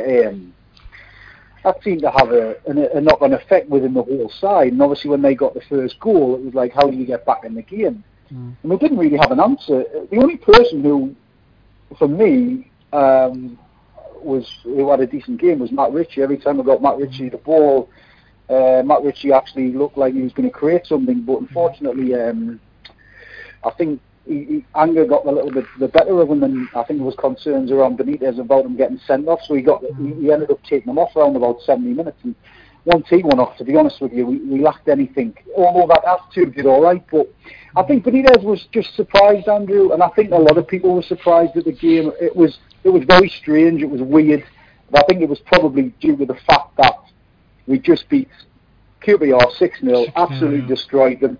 But this is Newcastle United. We beat Man United 5-0, but then went to Leicester, who were bottom of the Premier League at the time with the likes of Emile Heskey, and they beat us 2-0. So this is Newcastle United. This is what Newcastle United do. Newcastle United consistently this season will win more games than they lose, but fans certainly have got to be aware we aren't going to just go and steamroll the division. I thought we got past that after we lost to Fulham and Huddersfield, but clearly not, because we won 5 on the bounce. People are just expecting us to steamroll it. Yeah, what do you think, Neil? Because there was a lot of anger afterwards. Like, I was surprised, actually, because there must be a lot of anger on the ground as well. Well, frustration is the word you're looking for. Frustration, yeah, probably. That's what it boils down to. We rock up with it. It's difficult to use the word expectation, but there'd be an air of expectation. We've just come back off the back of our biggest away win since 1962 or something like that. And if we cannot, as fans, have a little bit of bounce and a little bit of hope and a little bit of expectation, if you will, that all we want to do is see them put the same level of performance in, and they did not. It's quite patent, talking to everybody who's seen it. First 20 minutes in particular, we give the ball away far too much, and that Wolves control the game. And that's not what we were expecting. What we were expecting was the team that came out, that went in having thumped QPR, to come out and start to try and thump Wolves. And it just didn't happen. And there'd be sort of potentially legion reasons why that happened. That's Rafa's job, to get to the bottom of that and make sure it doesn't happen again. And I think we'll turn this negative into a positive, the way we did the first 2 losses. And that's the way we've just got to keep going, as far as I'm concerned. Don't know what you think, Lee. I just thought it was weird, Neil. It was just a weird game from the off. Weird the word I've had 2 or 3 people used to us as well, like weird atmosphere, weird game, weird way about everything, that it just didn't go according to the script. Like I said, the moment Mbella started running the ball out the back four, it was like how can I put it? The weather was lovely. I was dressed in these shorts. Everyone had turned up like they were were there for a Sunday stroll. Really, you know, and I'll see it again. This is Newcastle United. Newcastle United do not do Sunday strolls. I wish they would do Sunday strolls, but at the end of the day, teams in this division, certainly when they come to St James's Park, I mean, Wolves brought 3,000 fans up, and if we give teams a foothold in a game, which we did, we weren't pressing. There was no high tempo. It was very flat, and it was flat in the stands after 10 minutes. I have to be honest. And, you wouldn't have thought there was 52,000 people there, and I don't know if people were just thinking they'll score. Newcastle's going to score at any time. They're going to score at any time. We scored 60 tonight. We scored at any time, and the key, like I said, it transmitted itself down the terraces. And I'm not against reality checks, because before the season kicked off, every time I was reading Twitter or reading social media, I was getting concerned about Newcastle's going to walk this league, Newcastle's going to do this, Newcastle's going to do that, Newcastle's going to do this, going to break these records. And all it's about for me is winning football matches. It doesn't matter how we do it, and getting promoted at the end of the season, whether that be first, second, or via the playoffs. I don't care, as long as we get back into the Premier League. And that's when I think, if we get back into the Premier League, that's when Rafa Benitez will come into his own. But this season is so important that everyone sticks together and gets behind this particular manager, because we've been waiting for someone like him for such a long time, and everything he's trying to do is positive.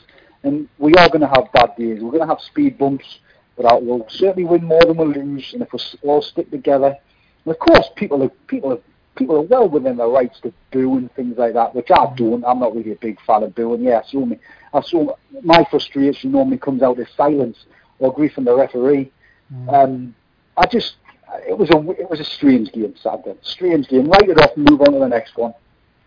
Yeah, I agree. I think are you going tomorrow? Because it's £10 to get in, isn't it, tomorrow? I am indeed. It's good what the club's done there. I mean, I reckon there'll be 35,000 there tomorrow night, which is superb. And no better way to we're straight back on the horse. Let's get a result tomorrow night and then take that to Villa.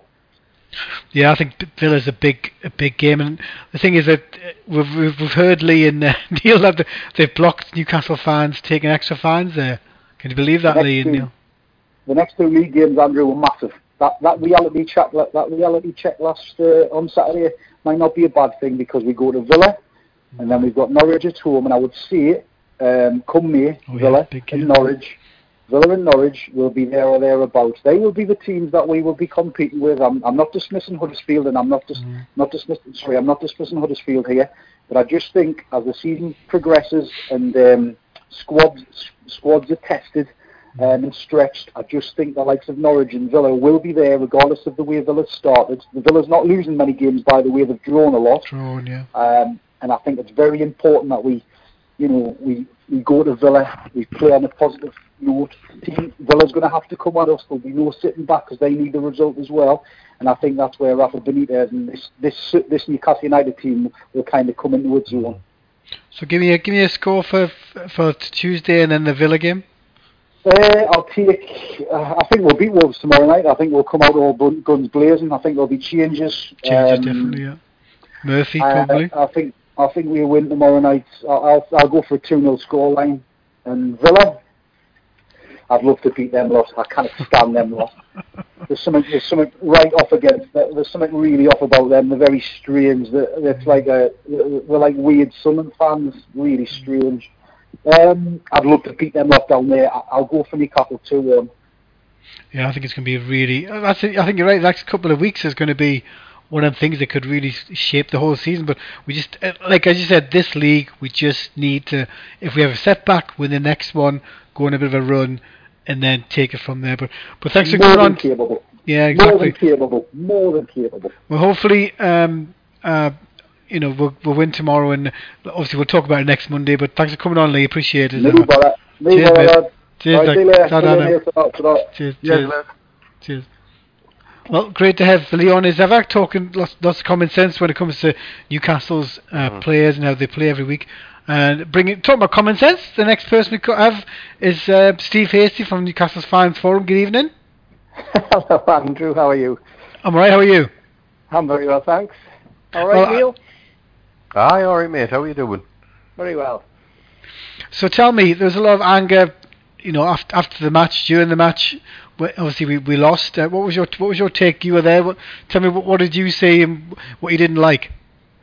I wasn't actually there, Andrew. Oh, you weren't? Believe No. it or not. Oh, so right, I'm going to give you a view based on someone who was driving up the A1, listening to Radio Newcastle, getting more and more angry, and probably driving faster and faster as the journey went on, till the point where he felt as though, you know what, it's not worth coming back now. I couldn't make the match on Saturday. Not very often that I miss a game, but I missed this one. And it's an interesting when you have to listen to the match on the radio, and you're visualising what's going on. And all I could visualise was a flat atmosphere, a flat performance, a flat commentary, and a pundit and a commentator getting more and more angry at what they were witnessing. And that was certainly being transmitted across the airwaves to me as I was sitting in the car on the way home. Yeah, I think that's the problem, is it? It's like, people talk about making changes, but he has to make changes. I think the issue I've always had with Mitrovic is his pace, and certain games you've got to, I've spoken to a few people about watching Perez, and Yes, he scored midweek, but to me, he just gets lost in the whole game. That's the trouble, isn't it?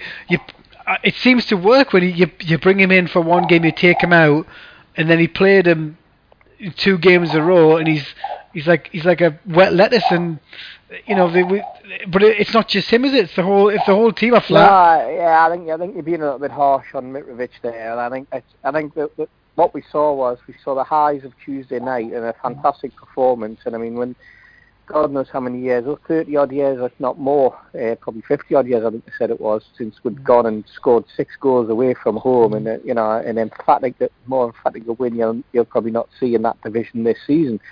And then, typical as Lee, your previous caller, said, that there's Newcastle United after such a fantastic performance, then go in and do a complete role reversal. And I think the example that Lee gave of beating Man United 5-0 and then getting beat 2-0 off Leicester, and then the reverse, of course, was the fact that we lost to Hereford in the Cup and then went to Old Trafford and beat Manchester United following week, in 1972. So it's just something that happens in football. I mean, in a way, it could work out well for us. We've got a big game coming up on Saturday. Again, the Toon Army will be travelling in numbers, and not as many as there should be because of Aston Villa. It's a bit strange, isn't it? It's strange it's a weird one. I mean, they've closed the top of their stand for the entire season, and that shows you that the fantastic Villa support that they have. That they decided before the season even started they weren't going to fill Villa Park against Newcastle. 52,000 again turning up on Saturday. But it could be a blessing in disguise because it probably showed Rafa give him a few eye openers to a few of these players. It was interesting. He talked about Mbemba there going forward with the ball when we met Rafa a couple of weeks ago, and he talked about how when we're playing, he likes Mbemba to maybe not move into that sort of congested midfield area and risk losing the ball, because when he does lose the ball will come back over the top and can be punished, But whether or not that was the message that went over on this Saturday as it had been on the previous home game, who knows? But Rafa will have learned by it. The players will certainly learn from it, because Rafa will hammer home in the next week exactly what he expects of those players. And I think the first hammer the first nail that he'll be hitting will be the nails in those who didn't perform well enough to be actually recalled for the cup game. I wonder, he might go the other way. He might turn around and go, you know what, you're all playing in the cup game because I'm going to play a totally different setup on Saturday. Yeah, that's a good idea. Yeah. Who knows? And let's just see where is it. I think Neil said earlier it's a long season, and teams Newcastle will win more than they lose. And I'm disappointed. I think people were getting upset on social media. I was disappointed with the result naturally, because you want Newcastle to win every game. But it's a tough league. You look at some of the results that were coming forward on Saturday. I mean, it looked as though at one point that Huddersfield were going to be pegged back, and that I was thinking, like all Newcastle fans, you're sort of driving along the road thinking, God, 2 goals in the last 10 minutes, and we're gonna pull this out the bag. We're gonna get at least a point, and the momentum will be there with the crowd and all that, and it just didn't happen. So we've got this game. We've got Norwich coming up pretty shortly as well, and Norwich are the team who stepped above us on Saturday. So some important games coming up, some important performances needed, and we'll see what happens to the cup match tomorrow. I wouldn't be surprised if we went out and absolutely tore them apart, to be perfectly honest.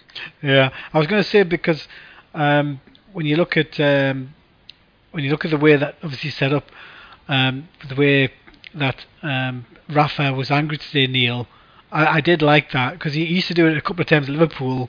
He would come out and be really full of fury, but I did like the fact that he's not afraid at all of making any changes whatsoever. But I just think on Saturday he could have changed it quickly. What do you think, Neil? Well, yeah, obviously. I don't know. It's such a difficult one about what do you do to make changes? How do you mix it up? What do you do to he obviously wants to rotate, and he obviously wants to keep players fresh. And I think that's wise, given the length of the season that we've got. Tough call. Like I said before, mate, he's damned if he does, and he's damned if he doesn't. He's on a loser.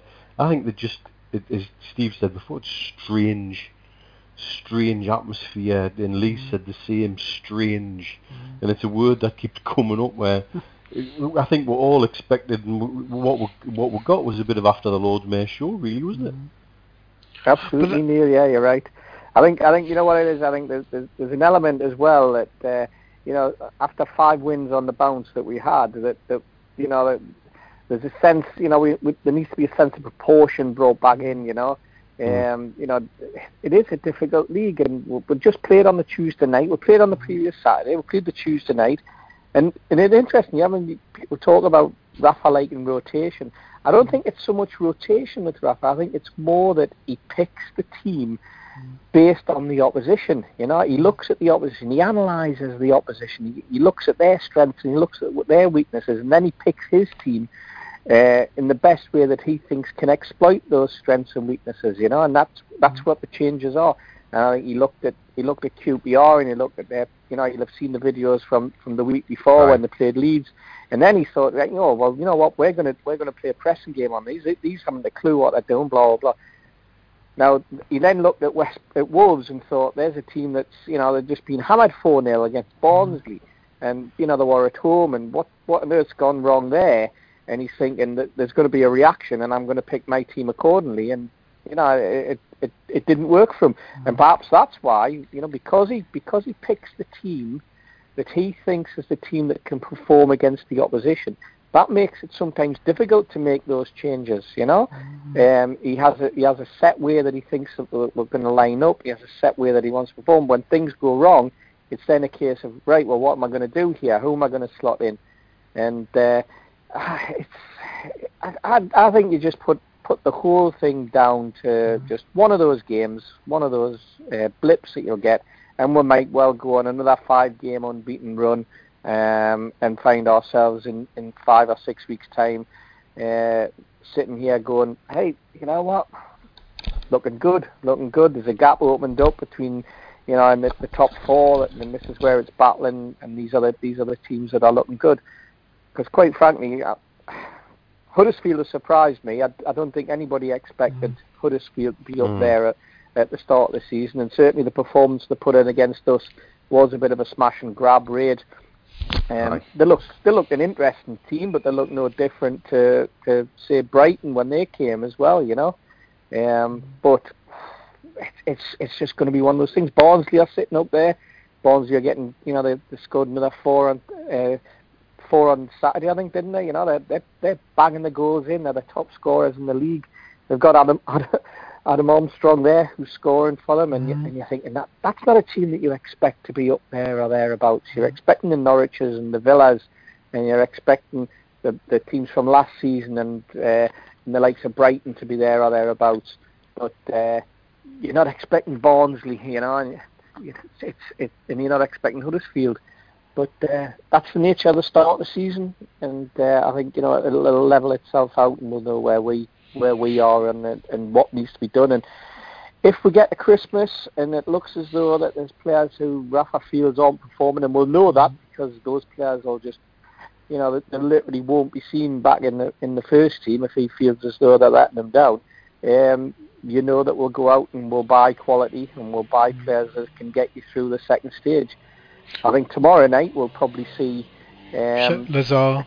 Yeah, we'll see the likes of that. Yep, Murphy. I think we'll see Daryl Murphy probably make his debut, and those guys are then going to be looking at it and thinking, you know what, a good performance on Tuesday night after what was witnessed on Saturday, and hey, I'm in with a chance, at least the bench, if not a starting place.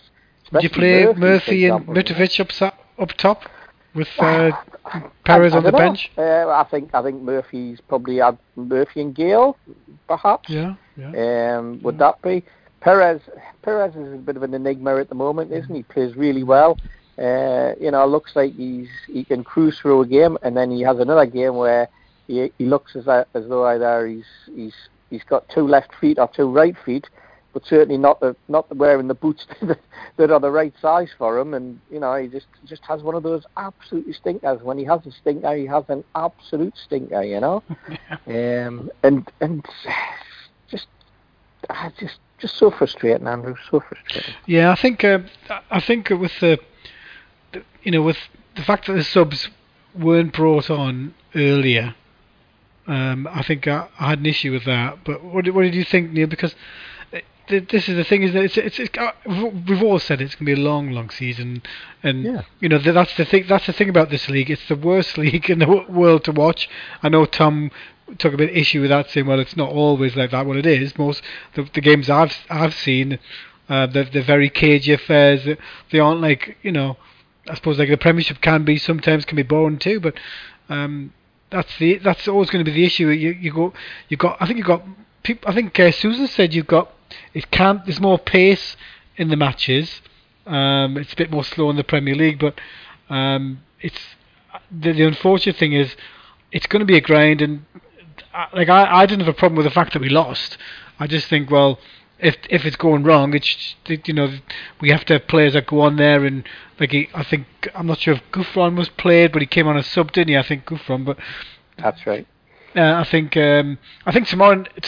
I think just for this to change the team, I think tomorrow is probably going to look like a quite exciting team with a bit more pace. And but saying that, you've got the game coming up against Aston Villa, which is a very important game. So he might just bring in the fringe players for that one. But that's the good thing about Rafa. If Mitrovic had a stinker on Saturday, fine well he won't. You'll either take it, I'll give him more game time, or I'll play him. But what do you think? What do you think, Neil? Before Steve answers it, I think Neil, you there? Hello. So what do you think? Do you think he'll change? He'll make wholesale changes, or he'll just be one or two? I think he'll make wholesale changes, mate. Yeah. I think you'll see quite a significant amount of changes. I think you'll take it as an opportunity to put a few people out, give them a run out, give them some time on the pitch, give them some match experience, and give them an opportunity to say, right, drop us. Mm-hmm. The opportunity's there on the back of that result at the weekend. Mm-hmm. And I think players will take that opportunity myself. I think the anger that I saw in Benitez, I think on Tuesday night you're going to see a very, very up-tempo game. It's just a shame it's not on TV, really, but I think it will be definitely an up-tempo game, because he won't put up for this. He won't put up with what happened on Saturday, Steve, will he? No, he won't. No, I can imagine we'll have Darlow back in goal. I can see Hanley coming in at the back, and I can see Clark getting the run out. Yeah. I can see Jesus having a game. No, he's been ruled out already. Is he ruled out? Well, calf problem. Perhaps then we'll see one of the other new signings come in. I can see that he'll make changes in midfield. I think he wouldn't be surprised if Colback was back in. I think I wouldn't be surprised if he rested Richie, because he's put a graft in 2 games now.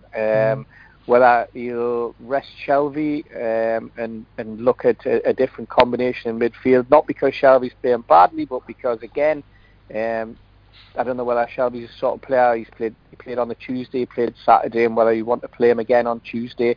And I think he's possibly the sort of player who could benefit from a little bit of a break, because he was one of our better performers by all accounts on Saturday. If the commentary that I was listening to is anything to go by, but no, it's. I think that what's worrying me and what was disappointing for me was the fact that it was mistakes. It was poor passing I was listening to. It was sloppy play. It was not the sort of play that we've come to witness. We weren't playing on the front foot as we did in midweek, where we made it look too easy at times. As you say, Neil, if anything could go wrong, it did go wrong on Saturday in terms of a number of players. A number of players as well need to come back down to earth. Players perhaps who are sitting there or turning up at St James's and thinking this is going to be a walkover, and that includes my captain, by the way.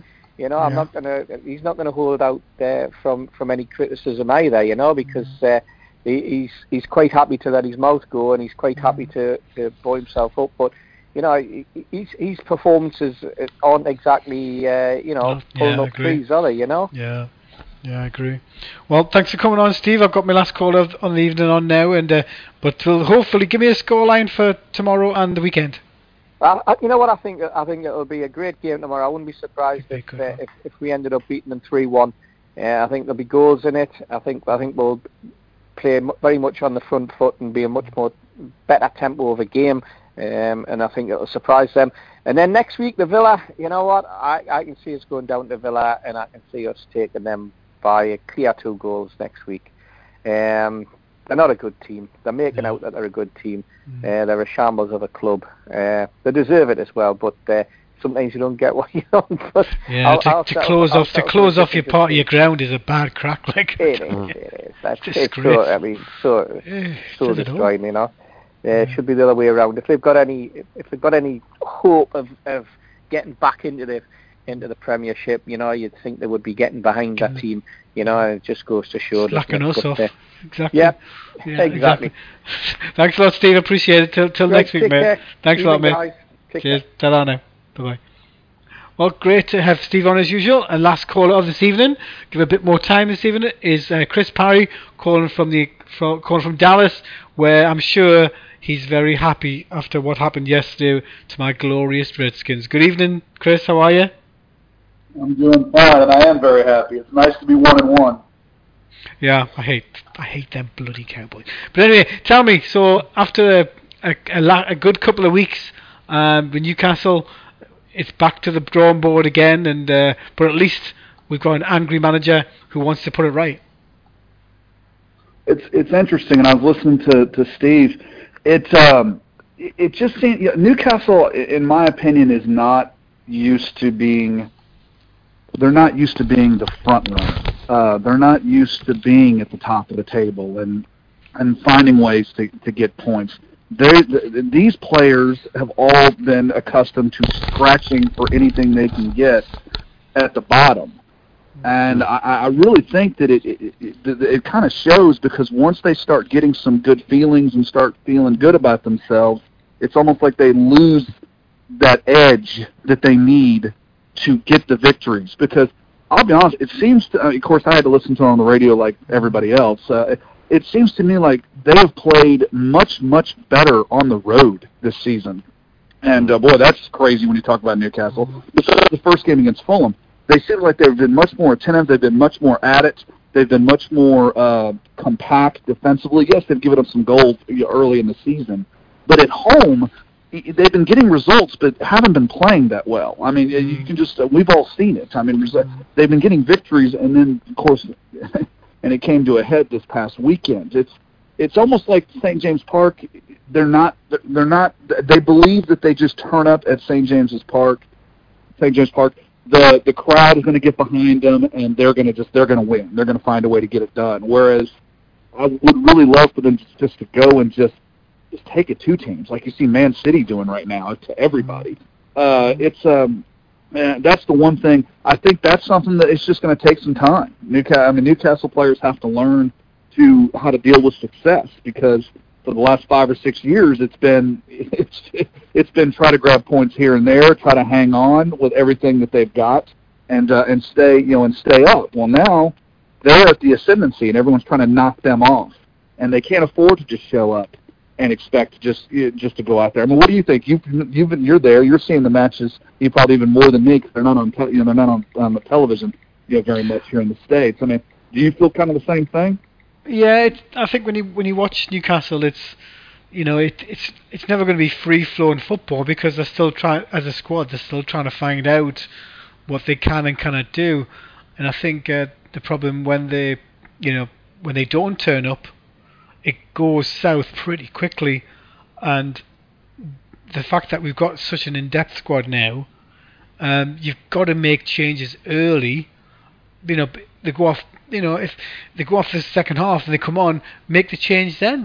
Bring a couple of players on, make, because the thing is, it could get better, but ordinarily, it just the first couple of minutes, unless they've had an absolute lashing, they come out and they do something. But they, when nothing happens, and they're playing the same way, the other team's always going to take advantage. What do you think, Neil?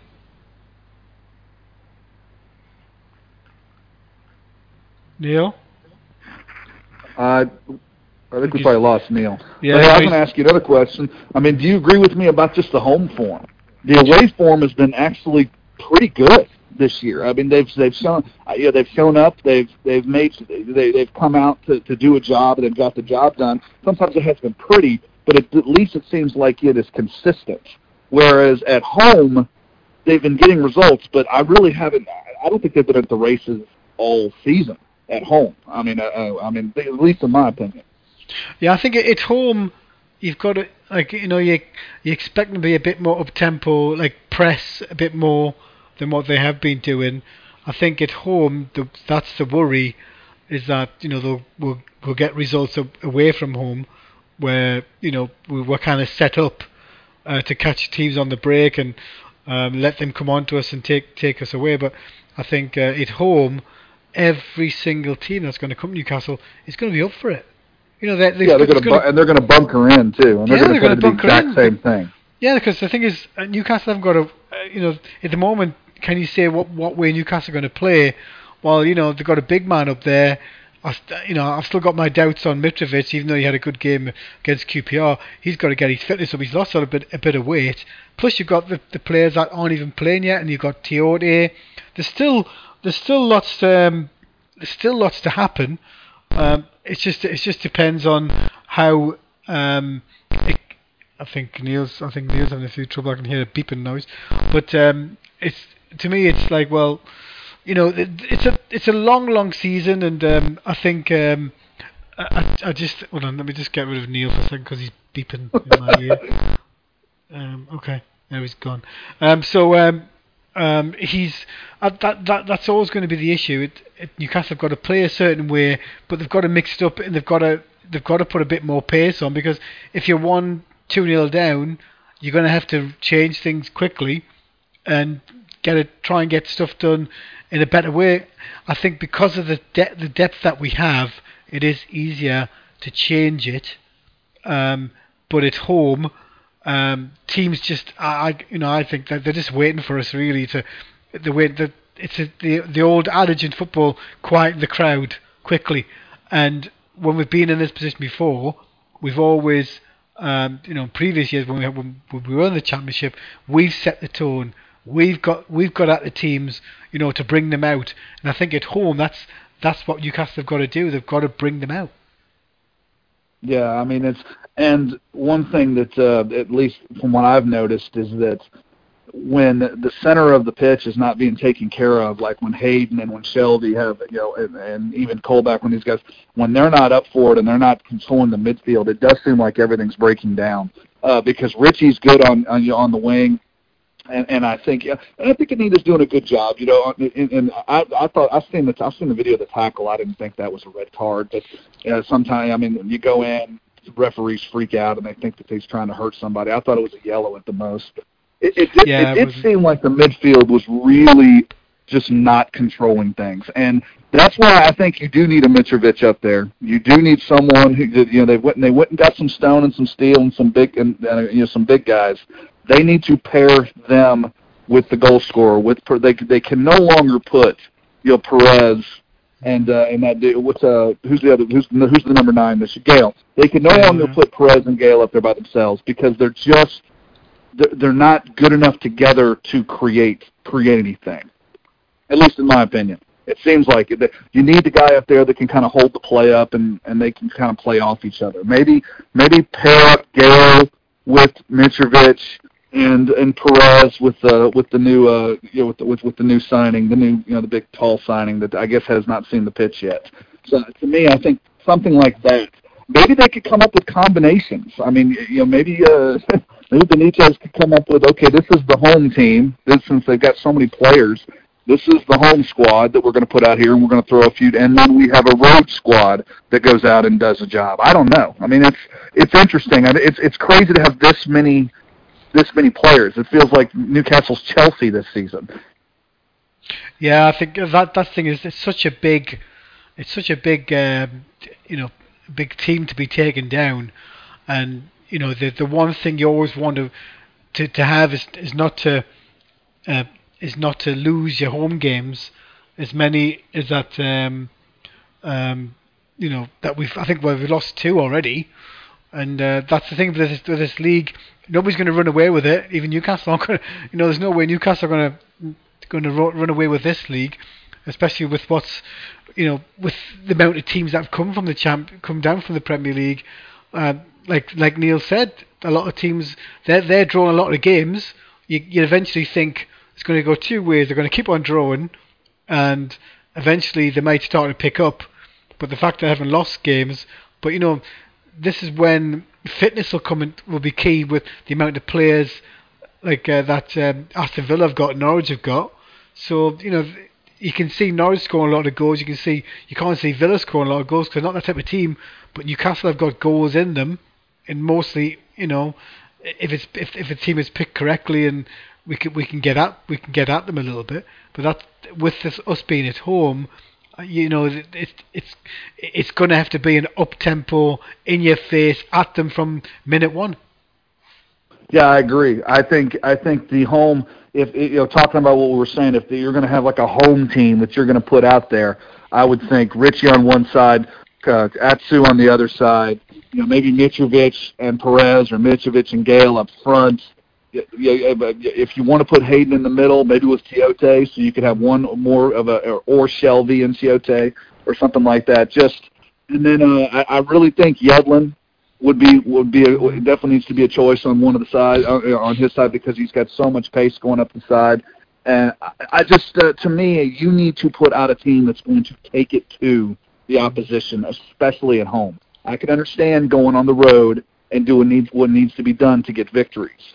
But it just needs to, in my opinion, of course I'm not, Rafael Benitez, but in my opinion, I think something like that would benefit Newcastle greatly, at least for their home matches. Speaking of home matches, Tuesday, the league it's the League Cup against a team that just made the Magpies look awful. So how do they turn it around? See, you're talking to a journalist, so I'm going to ask you questions. How do they turn it around? Well, that's the thing about turning around. I think tomorrow they're going to have to. It has to be. The thing is, it won't be an up-tempo performance. I think it might be quite an exciting tempo to the game. It just depends how we start. If we go at them, if he puts a lot of pace in the team, if he drops a few players, because that's the thing. He saw what happened on Saturday. He'll just take players out. He'll just say, right, listen, you didn't do it for me. Or he could go the other way, play them all again, say, right, go out there, make a difference. But I suspect there'll be a lot of changes. You would think there'll be at least, I think it'll be 6 to 7. I think he'll totally change it. Well, there's so many new players. There's so many new players that have yet to even put the strip on and play in a match. New signings. That hopefully I would think that it's time to start bleeding some of these guys into the squad and finding out kind of what they're going to do. Under the lights, so to speak. I think the big game's obviously. The big game's going to be Villa. Because, Andy, Andrew, it's so weird because Newcastle looks so good against in midweek, but was it really Newcastle look good, or did they just fall apart? I mean, are we reading too much into the 6-0? Yeah, the thing is that they never got going from minute 1, and like Mitrovic had a chance to do something, and the goalkeeper was already on the way down. This is the problem with Mitrovic. You see, for me, he's one of these players that he needs to get the killer instinct, and he hasn't got it. And obviously, he had Alan Shearer, had his statue up last week. It shouldn't be. If I was Rafa Benitez, I'd be saying, right, come on, get a few lads in training to get involved in the attacking side of it, just to give them a bit of pointers, because he's a young lad, And you've either got that killer instinct in you or you haven't. And Mitrovic comes across like he'll score a goal 1 minute, but he'll not go on a run, and he's still a young lad. But sometimes players need a run of games to get going. But that's the thing. He's a young lad. I think he needs a few more games. But to me, you've got building up momentum. That's the thing, is that you have momentum, and then you lose this one game where people are expecting you to win, and it could, with Newcastle, we're never far off being in trouble. So well, and that's the thing. I think we all need to take a step back from the ledge here. I mean, Newcastle is in second place. They've had a good run of form. I don't think, like you and I talked about, I don't think anyone's going to run away with this league. So if Newcastle's winning, let's say if they play five league matches, regardless home away, if they're winning 4 out of 5 and they're not getting draws, they're just they're getting all 3 points 4 out of 5 times, everything's going to be fine. I mean, people do, every once in a while. I mean, there are human beings. You show up sometimes and you just don't get it done. But it was just disheartening listening to the radio at how bad they seemed to be playing. That there was really nothing that they went. I mean, of course, Wolves had just gotten smoked, just 3 or 4 days earlier, so they were up for it to try to prove to their manager that that they deserved to be there. So maybe that was just the case. It was just one of those things, and I guarantee that Newcastle, as long as they don't give up a goal in the first minute against Wolves, I think sometimes they seem like they come out and they step on a rake and they're already into it. But I mean, besides, if they don't do that, I think they're going to be very, very comfortable tomorrow. And then of course, I don't know. I think it's going to be tough to go on the road. I really do. I think Aston Villa, they're playing for their lives, and they're definitely not going to be even remotely intimidated by Newcastle. They've played them forever. I could kind of see a 1-1, maybe a 2-2. Maybe Newcastle nicks it at the end and gets it 3-2 or 2-1. But for some reason I just see a draw in that second fixture. Yeah, it's going to be interesting. Give me a scoreline for Saturday. Well, for Saturday, you're talking about Saturday. I see more of a draw. That's what I do. For the game against Wolves, I see. I think Newcastle's going to take care of business against Wolves, and I think Villa, I see more of a draw situation happening. Okay, well, thanks so much for coming on the show. Appreciate it as ever, Chris, and we'll speak to you next week, and we'll hopefully be euphoric. All right, appreciate it. Talk to you. All right, mate. Take care, mate. Bye-bye now. Bye-bye. Well, thanks for everybody coming on the show tonight. It's been a great show. Obviously, we had Tom Barkley from the Sun with my regular guest this evening. So thanks everybody coming on, and let's hope Newcastle do the business tomorrow night and on Saturday against the hated Villa, because they are hated. Good night, everybody.